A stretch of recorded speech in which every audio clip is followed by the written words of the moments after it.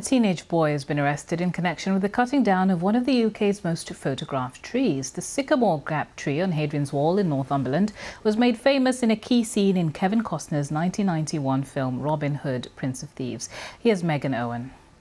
Well, first of all, let's take a look at some of these striking images throughout the seasons. It's really easy to see why this is one of the UK's most photographed trees, and also why it picked up the award for 2016 Tree of the Year. Now, it's located next to Hadrian's Wall in the northeast of England in Northumberland.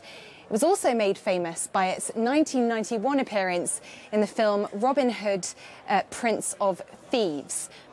But let's take a look now at these videos from this morning. You can see the tree lying on its side next to the wall. Now, Northumberland National Park Authority believe that the tree has been deliberately felled. Why? Well, we simply don't know.